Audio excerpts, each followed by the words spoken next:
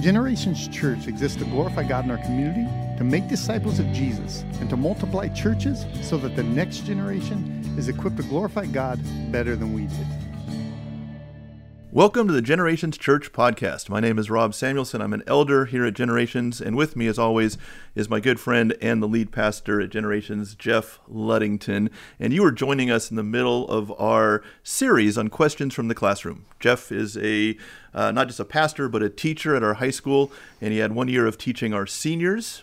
And he collected a ton of questions from those kids, and I've been teaching for 14 years now, and I've been teaching some Bible and some math, and I've collected a lot of questions, and we've been using those questions to do our podcasts.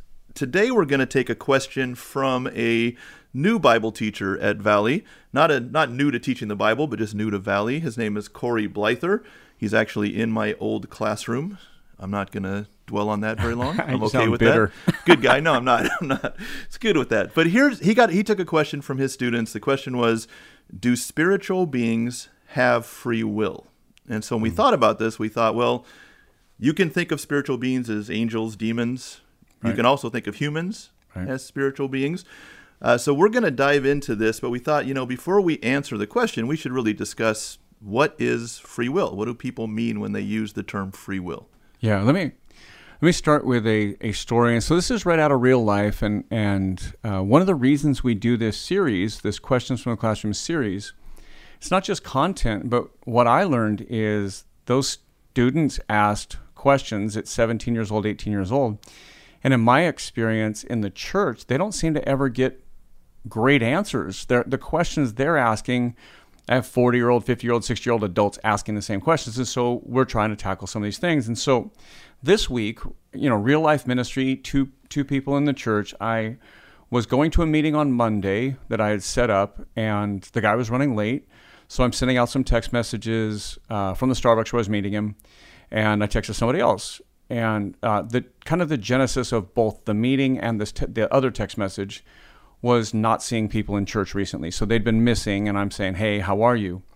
Both told me two different stories of how they were struggling with depression. Would be the simplest way to summarize both, right? Both had different stories, but they were struggling. It was internal struggles, maybe mental health, maybe just kind of positional or situational struggles, but it kind of threw them into a dark place. And so 2-3 weeks later, as I'm circling back and checking in with people and say, hey, I've missed you, I'm hearing these two stories. And now, if this resonates with you, we're just coming out of doing an episode 2 weeks ago, about suicide. This is a struggle, right? And so if you have these kind of deep struggles, let me ask you this question. Do you feel like all you have to do is freely choose not to feel that way, right? Like, do you sense that you have this freedom to choose to do anything you want to do, feel any way you want to feel, pursue God, not pursue God? I think everybody would say no. If you've ever been in the middle of an addiction, you just can't choose your way out of it. Like, it takes work, right? And so we have burdens, limitations, struggles on our life that are bigger than us, that we're not just able to freely choose our way out of, and that those are a direct result of living in a fallen, broken world because of sin. And so I would suggest we don't have a free will. We have a will, it's not free. And so let's start there. I don't think we have a free will at all. Argue with me. No, I'm just kidding. All right. Well, I definitely have some questions for you about that. Isn't free will mentioned in the Bible? So that's a great question, and I bet you lots of people are like, he's got him already, and it's only 4 minutes in, right? Tap out, man. Tap out. Right. So the word free will is in the Bible 24 times. I know there's a bunch of people jumping up and down right now, but let me blow that up for you. It is only ever written, all 24 times, as free will offering. The word free will never exists in the Bible apart from giving, an offering, right? And so we're getting ready. A lot of people don't know this yet. In fact, most of our church don't even know this yet, but we're getting ready to do a first for Generations and do a giving campaign. We're going to work on the exterior of our building, like the landscaping, the beauty, the entrance, the exit, the driveways, all those kind of things, right? And what free will is mentioned in the Bible, free will offering, it's like that. It's like saying, hey, listen, we're going to do a fundraising campaign. You can't stop your normal giving. That's what our budget's based on. But if you, out of your generosity, want to offer a free will offering, you can give to the campaign, right? To the fundraising. That's the only way free will is ever written in the Bible. In fact, we quoted one of those passages on Sunday as we opened up the book of Ezra, where it says, they came to the house of the Lord that was in Jerusalem and made free will offerings for the house of God to erect it on its site. Free will is only ever used in the sense of giving over and above what you're already committed to doing. Only ever is Scripture, does it use it in that way. All right, so this is a little difficult to hear because I like having free will. Oh, right? That's very American. I want to be able to make my own choices and not have any restrictions on that. I'm going to assume that some people who are listening to us right now are saying, wait a minute. Right. I've been taught that I have free will, that humanity has free will, that we can choose. So some people are going to disagree with this. So let's slow down a little bit. Let's go, instead of trying to answer these two questions in one episode, let's do it in two. And let's just take some time to focus on what free will is and how you got to the idea. Or isn't. Okay. How you got to the idea that free will is not free, right? So let's go back and start at the beginning. So Genesis 2:15 through 17, the Lord God took the man and put him in the Garden of Eden to work it and keep it. And the Lord God commanded the man, saying, you may surely eat of every tree of the garden, but of the tree of the knowledge of good and evil you shall not eat. For in the day that you eat of it, you shall surely die. So he gives Adam this command. My question is, did Adam have free will? Did he have the ability to keep this command? Or was God giving him a command that he could never keep? That's a great question. So we're starting now with Adam and God in Genesis before sin. And that's the key point here, right? I said we're bound in this world because of the fallenness of this world and the sins we've committed, but more importantly, sin that's come before us. So I'm not blaming my sin or your sin or the person who's depressed, their sin for their condition. I'm talking about the fallenness of the world, right? And so God looks at Adam, even before Eve is created, and puts him in the garden and says, hey, do this, don't do that. Like, you can do all these things. You're free to do all these things. Hey, don't do this thing over here. And God didn't give him a command that he couldn't fulfill. He gave him a command he could fulfill. Adam and Eve, in the very next chapter, have the freedom, and this is where I think free will should be talked about. They had the freedom to pursue God and not sin. They also had the freedom to sin. Okay, so they have that. And then in Genesis 3:6, the very next chapter, when they sin, it says, so when the woman saw the tree was good for food, and that it was a delight to the eyes, and that the tree was to be desired to make one wise, she took of its fruit and ate. She also gave some to her husband who was with her, and he ate. And so here's what they do. They look at it, and they choose to sin. This is going to be the last time that we ever hear about humanity having the options of sin or not sin. Pursue God, choose God, freely be sinless, and or be sinful. Now they choose, and remember it said, on that day you will surely die. From here on forward, their freedoms are forever altered. Okay, so I'm thinking of a verse for Romans 5:12. Therefore, just as sin came into the world through one man, and death through sin, so death spread to all men because all sinned. Right. So on that day you will surely die. They didn't die physically, but how do we know it's their freedom that died? Right. So another way of looking at this is rather than say their freedom, because remember, this is a very American conversation, right? That you are born with inalienable rights, right? But now, our Constitution, by the way, the Constitution doesn't give us anything. It's a set of laws, but if somebody comes in and conquers us, if a foreign nation conquers us, they light our Constitution on fire, and our freedoms are gone. So what does God give us? What happened to it, right? And our Constitution does point to God giving us those freedoms. But what we're looking at here is, on that day you'll surely die, right? Okay, well, they didn't physically die then. They died spiritually. And with spiritual death came spiritual limitations. I'm going to use an obnoxious example, but we aren't free physically. I can't flap my arms and fly just because I want to. I have physical limitations, right? But I also have spiritual limitations because of sin. On that day when we die, when humanity, we corporate humanity died, it was spiritual death. The freedoms they had spiritually before sin, they no longer had. So Paul writes about it like this. He says, and you were dead in your trespasses and sins. Now fast forward, of course, thousands of years to Paul and the church in Ephesus, is a Christian church. He's talking about their condition apart from Christ before they were Christians. He says, and you were dead in your trespasses and sins, in which you once walked following the course of this world. So you walked implies physical life. You're here in this world. You're human. But he says you were spiritually dead. You were dead in your trespasses and sins. He says, among whom we once all lived in the passions of our flesh, carrying out the desires of the body and the mind, and were by nature children of wrath like the rest of mankind. Now this is interesting. He said you lived controlled by the passions of your flesh. You carried out the desires of your body and mind. What he's not talking about is you did what you want to do. He's saying you were spiritually dead and trapped in the sinfulness of your mind, of your body, of the things that drove you, almost like animalistic, right? Like your urges, your sin drove you. Go back to that conversation that I just had with a young man and with a young woman, both different conversations, but similar. They were struggling with things that were just stronger than them. Now, they're both Christians, right? And that's different. We're going to talk about that in a minute. But you are bound by some of these things, right? They can't just freely choose, like, hey, I don't want to feel that way anymore, and just say, I'm not going to do that. Just like we can't say, I don't want to ever sin, so I'm never going to sin. Like, if we could do that, we wouldn't need Jesus, right? If we were just going to be born and say, hey, I just don't want to ever sin, then there wouldn't be a need for Jesus. But as it is, we're born spiritually dead and trapped in sin. So that very same verse of Paul in Ephesians 2 goes on and says this, but God being rich in mercy because of the great love with which he loved us, even when we were dead in our trespasses, made us alive together with Christ. By grace you have been saved. So grace is this free gift.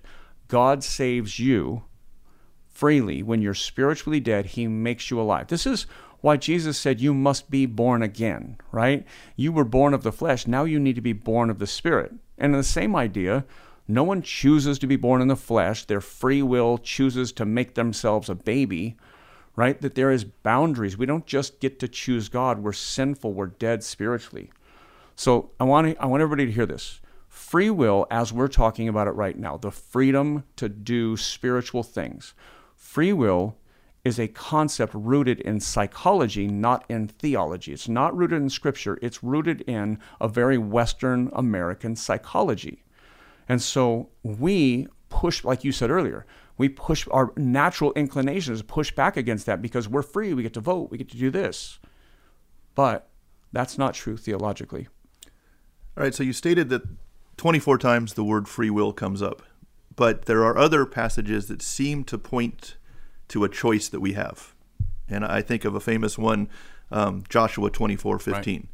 Right? And if it is evil in your eyes to serve the Lord, choose this day whom you will serve, whether the gods your fathers served in the region beyond the river, or the gods of the Amorites in whose land you dwell. But as for me and my house, we will serve the Lord. So it seems like this implies there is a choice to be made. Serve God, don't serve God. So How does that go along with what you're saying? Right. So the 24 times that free will is used, it's always free will offering. Okay. So it's talking to people who already worship God, giving them the opportunity to do what they can do or choose to be more generous or whatever. The same thing with Joshua here. So God has liberated the people of Israel out of slavery in Egypt. He has made them. He's covenanted with them on Mount Sinai through Moses, the Ten Commandments, the miracles, the water from a rock, the manna on the ground, the birds that would fly in and land there, for them to eat, early Uber Eats, we said, right, earlier. They have all this. They're already God's people. Now they've moved out of the desert because God has given them land, and they're living in the land of the Amorites, right? And what Joshua is saying is, listen, choose it. Are you going to live like the people around you, or are you going to live like God's people? Right? He's not saying this to the Amorites that are not God's people. He's saying that to the people that are God's people. Choose this day whom you'll serve. Like in Christ or in God now, as followers of God, you have different choices. You can fight against the sin nature that you've been born with, right? So about 8 verses later, he says this, to the same people, right? Then put away the foreign god, because they're worshiping foreign gods. That's kind of the construct, right? Put away the foreign gods that are among you and incline your heart toward the Lord, the God of Israel. He says, listen, because God has made you his, now you have a choice. Now you don't have a free will, you have more freedom. You have new freedoms you didn't have before. Before you actually had none, you were bound by sin. Now, even though you're still wrestling with sin, you have an opportunity, I would say now as Christians, through the Holy Spirit, right, to follow God. Now you can choose to repent. Now there's more freedom. So in a passage that Paul wrote in 2 Corinthians 3:17, he says, now the Lord is the Spirit, and where the Spirit of the Lord is, there is freedom. Right. So this is after coming to the Lord, after receiving the Spirit. We still at that point, you're saying, don't have perfect freedom, but we have more freedom than we had. Ask any Christian alive today, can you choose to never sin again? What's the answer? No. No. Why? Because we're bound by sin. We're in this flesh. Now, if anybody could have lived a life that was sinless after coming to faith. Now, no one can live a sinless life, right? In fact, no one can even after sin, but after salvation. But Paul was a pretty solid character, right? Paul is, before his conversion to Christ, was a Pharisee. They're the rule keepers, right? They're the guys that obey all the laws. Yes, Jesus criticized them heavily because they had corrupt hearts, but they did the right things. They didn't do the wrong things, and they did do some of the right things. And so Paul writes about himself saying, listen, man, I obeyed like all the laws, right? But listen to what he says after his conversion. It's in Romans 7. He says, for I do not understand my own actions, for I do not do what I want, but I do the very thing I hate. A couple verses later, he says, so now in Christ, so now in my salvation, filled with the Holy Spirit, transformed by Jesus, so now it is no longer I who do it, but sin that dwells in me. He says, for I know that nothing good dwells in me, that is in my flesh. That's how we know it's him post-conversion, right? I know that nothing good dwells in me, I mean in my flesh. Not, of course, my spirit that Jesus has given me, but in my flesh. So he says this, for I have the desire to do what is right, but not the ability to carry it out. Paul, as one of the most solid believers we ever get to read about, says, I still struggle with sin. He doesn't say, I freely choose to never sin again. He says, I still struggle with this. He says, I have the desire to do what is right, but not the ability to carry it out, right?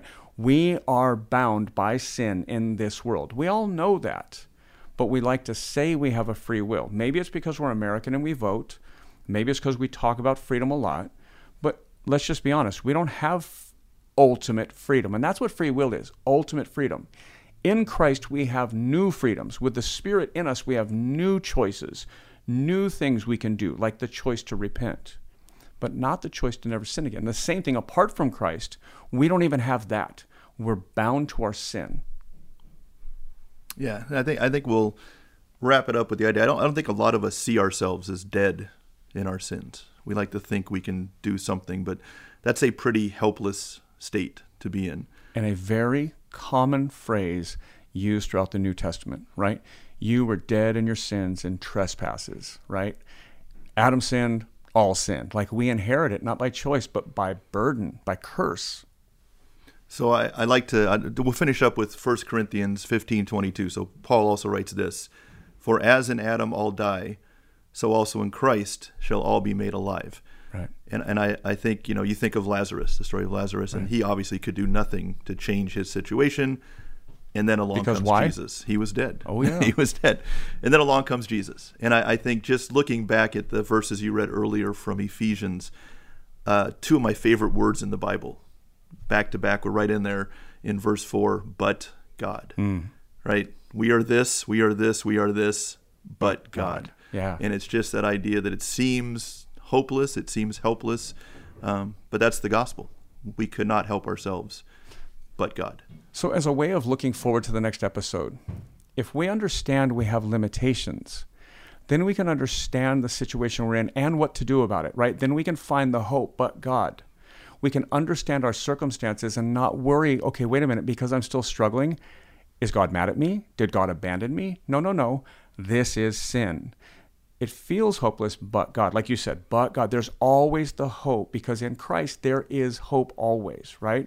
And so we'll pick that up, and we'll pick up that theme in the next episode. All right, so we want to thank you for listening, joining us today. We release a new episode every Tuesday. We'd like you to share this, talk about it with your friends, with your kids, like it, subscribe to it, and we pray that God will bless you this week, and we look forward to sharing some time with you next week.